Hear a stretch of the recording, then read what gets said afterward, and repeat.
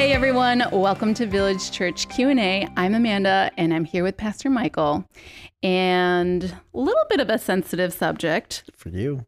It's gonna be. The question is, should if you keep razzing me, this is gonna get real. Exactly. What are you gonna ask me? Okay, the question is, should Christians tithe?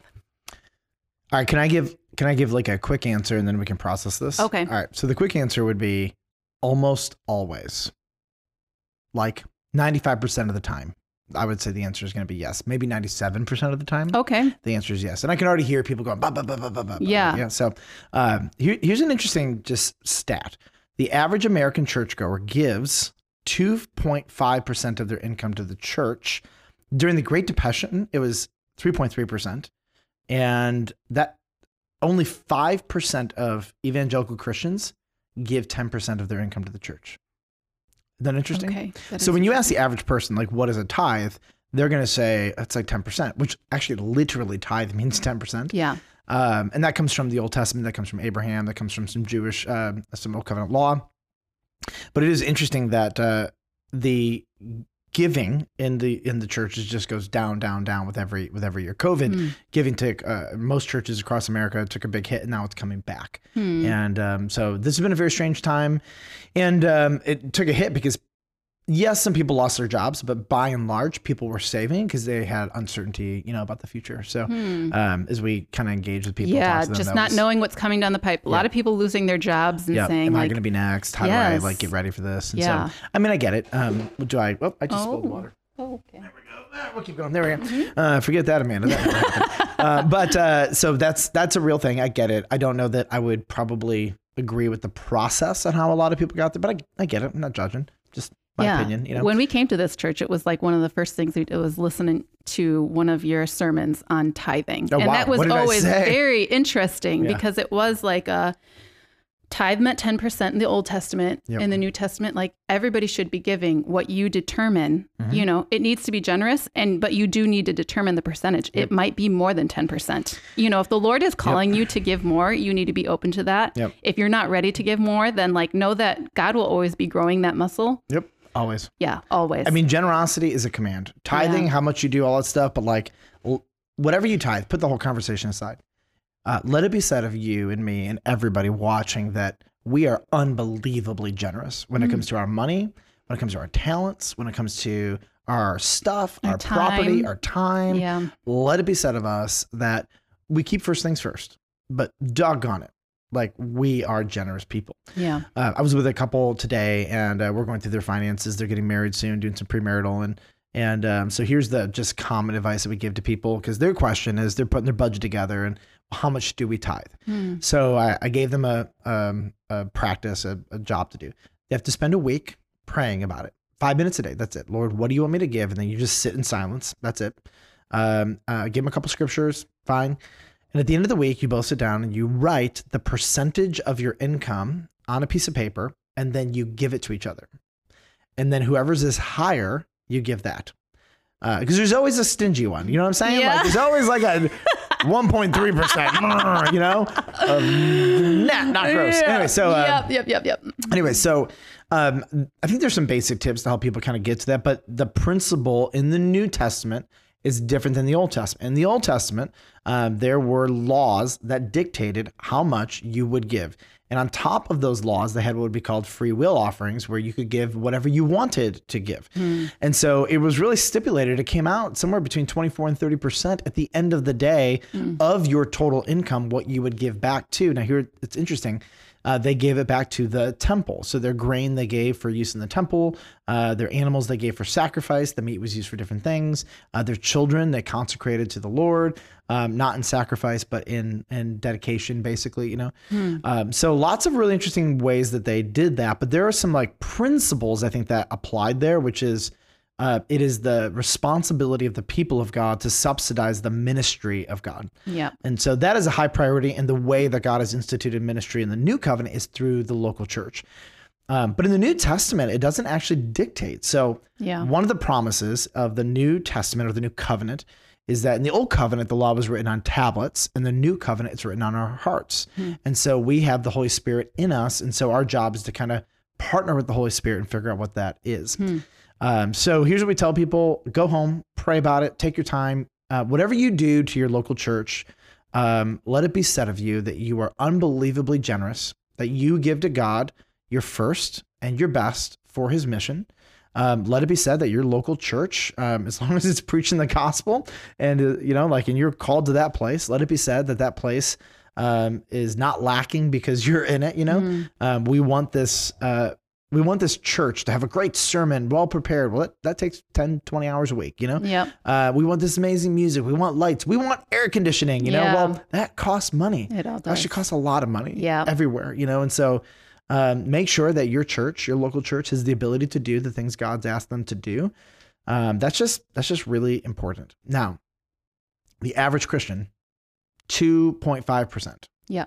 And at the end of the day, that is just not enough. Yeah. It is not enough if everybody in the church gave 2.5% for most local churches to actually function. So there are people who give 20 and 30% of their income. Yeah. There are multiple people at Village Church who give well over 10%.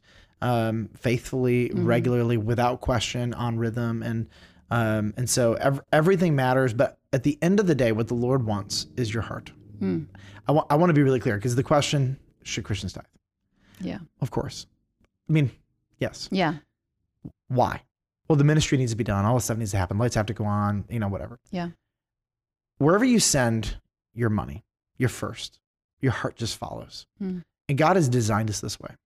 So when God says hey, will you put your budget together? I mean, I'm interpreting a bunch of scripture, but prioritize your first and your best, tithe, do this thing. It might not be 10%. It might be more than that. Yeah.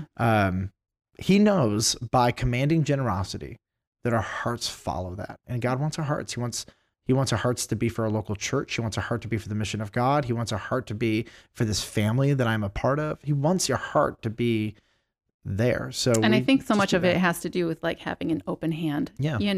I've just been reading through Acts, and they're talking about how everybody was so generous, and everybody was just bringing together their resources to make sure everybody was okay. Totally. Yeah. And I think when you do that, and you can just have an open hand and be like, this is really for the Lord's people. Yep. It's for the church. We want to see everybody thrive. We don't want to see anybody in need. Amen. Amen.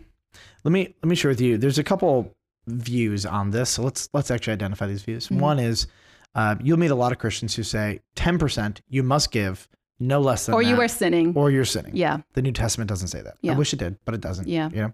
It would actually make preaching out a lot easier. Yeah, right. Here's what we do. We all give 10%. There's another group that would say 10% is the tithe, but it's the floor. So the first group would say, give 10%, you're good, it's done, the rest is yours. There's another group that would say 10% is the minimum. It's for the baby Christians. Yeah, literally. That's where you start. Right, absolutely. Yeah, okay. That is a thing, okay. Right? And so again, once we put a number to it, we go beyond the bounds of what Scripture tells us about that. So I'm uncomfortable with that. I think it's wise, right? It's very interesting when we have couples do this practice. I don't think I've ever had a couple come back and do less than 10% unless they have had massive amounts of debt. Isn't that interesting? That when they go pray about it, almost all of them are 10% or above. Interesting. It is very interesting. Yeah. Anyways, there's another perspective which is really popular, and almost every time, not all the time, but almost every time, somebody says to me, "What is your church's position on tithing?"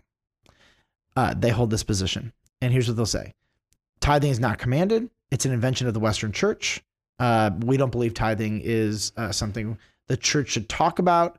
If the people want to give, great, but that it's not a requirement. It's not even necessary. So that's swinging all the way to the other side. Correct. And I'm going to go on a limb. This is going to be super whatever. Straightforward. Judgy. Okay. Discerning. How's that? Almost every time they don't want to give and they don't give. Yeah. You know what I mean? And what I want to tell people is, if you don't want to give, don't give. Yep. I'm not watching. It's for you in your heart. The Lord has never once left Village Church in need. I've never had to go in front of the church and say, we need 100 givers at $1,000 a piece. And you know what I mean? In order to survive. Yeah. Right. Moses' philosophy, by the way, in fundraising was beautiful. It was, here's the vision, go home and pray about it, and the Spirit will lead you. The Spirit will figure it out. Right. Yep. And God always resources his vision. Always. Yeah. And if the Lord wants it, then the Lord will figure out ways. Our job is to communicate the need. train, all that kind of stuff. But at the end of the day, the Lord loves this church. He loves your local church, wherever you go, more than you ever could or your pastor could. Here's the fourth view. And I would say this is my view. Tithing is required almost always. And I'll give it maybe an exception or two. But it's up to each person as to how much and how often. My biggest thing for you is, are you generous? Have you listened to the Spirit? Are you and your spouse on the same page? And are you being faithful to your local church first? You can go above and beyond that. I think you should support missionaries, nonprofit organizations. I love all of that. But the local church, generally speaking, kind of gets your first and your best of that. That's consistent with biblical principles from Old Testament to New Testament. So. Okay, so what are the 3% that you would say maybe they shouldn't be tithing? Okay, so I'll give you a couple examples. One is I'm married to a non-Christian, and they are absolutely against it. I have a lot of compassion, and I would tell them, do whatever you can just to serve the church. Either way, I would tell you that. But so there's a handful of those circumstances at Village, and to respect their spouse, they just serve a ton, And, give in other ways. That would be one. One would be if you lose your job and you just don't have income, and I appreciate that. From the Old Covenant to the New Testament, this teaching of as you prosper, as wealth comes into your house. And if there is no income coming in, totally understandable. So one of the pieces of advice we give people is you may not have any money, but you may have skills that can reduce bills that the church has. So you might be an electrician, you might be a software developer, you might be a camera operator. Like there are things possibly that the church is paying for that we can stop paying for because you could take a couple hours of your week and do them for us. And if you don't have a job, then maybe that time was set aside for the service of the church. And I think the Lord just blesses that in really, really amazing ways. So even though you don't have the money, actually, you're still doing a transfer of funds by us not paying the money. Yep. So that would be a circumstance. There is an interesting dynamic with people who have obscene amounts of debt. I find myself most people in the church who have that are very honest about how they got it. It was either student loan debt, or some people just have really bad habits. Right. And I think there can be a season where you reduce your giving to pay off your debt. That's more situational. And I would tell people, like, if you're gonna do that, make sure you're reducing your coffee budget and your eating out budget. You know what I'm saying? Yeah, like, right. It always strikes me that it's often that people, I've had this conversation multiple times. So when we do premarital, all this kind of stuff, marriage counseling, money comes into it, and we deal with a lot of that. And they'll basically say, we're trying to get out of debt, so we're going to hold back. And at the same time, their coffee budget, their eating out budget, and their vacation budget are untouched in any way. So to me, that's striking that tells me is that tithing for them is their last and their worst, not their first and their best. Church is the one who's sacrificing on that end. And you know what? Like it almost always is. And I don't even say that to rebuke anybody. I just say, put up a mirror. And probably that reflects different aspects of your heart that the Lord wants to work on. And that's okay. We all have that. But I would say it's almost always required, but it's up to each person as to how much and how often. And again, like I'm not going to sit here with somebody and say 10%. God might tell you to give 40%, or 60%. Why would I? Belittle you to the 10% then, right? You know what I mean? Like I'm not the Holy Spirit. I don't want to pretend to be. I want you to go back to the Lord. I want you to spend some time with Him, and I want you to have a clear conscience. I want you to be pumped about what you give and where you give it. I want you to rejoice. I want you to be a cheerful giver. That's what God wants. And if you're a curmudgeon about it, like, okay, I mean, I want your joy. That's what and God, more importantly, wants your heart. That's great. Yeah. Well, thanks for providing for that. I feel like it was super helpful for me. Next time we're going to double our giving. That's right. Double it. Woo. Let's do it. All right. Next time we're going to be talking about how often should churches practice communion.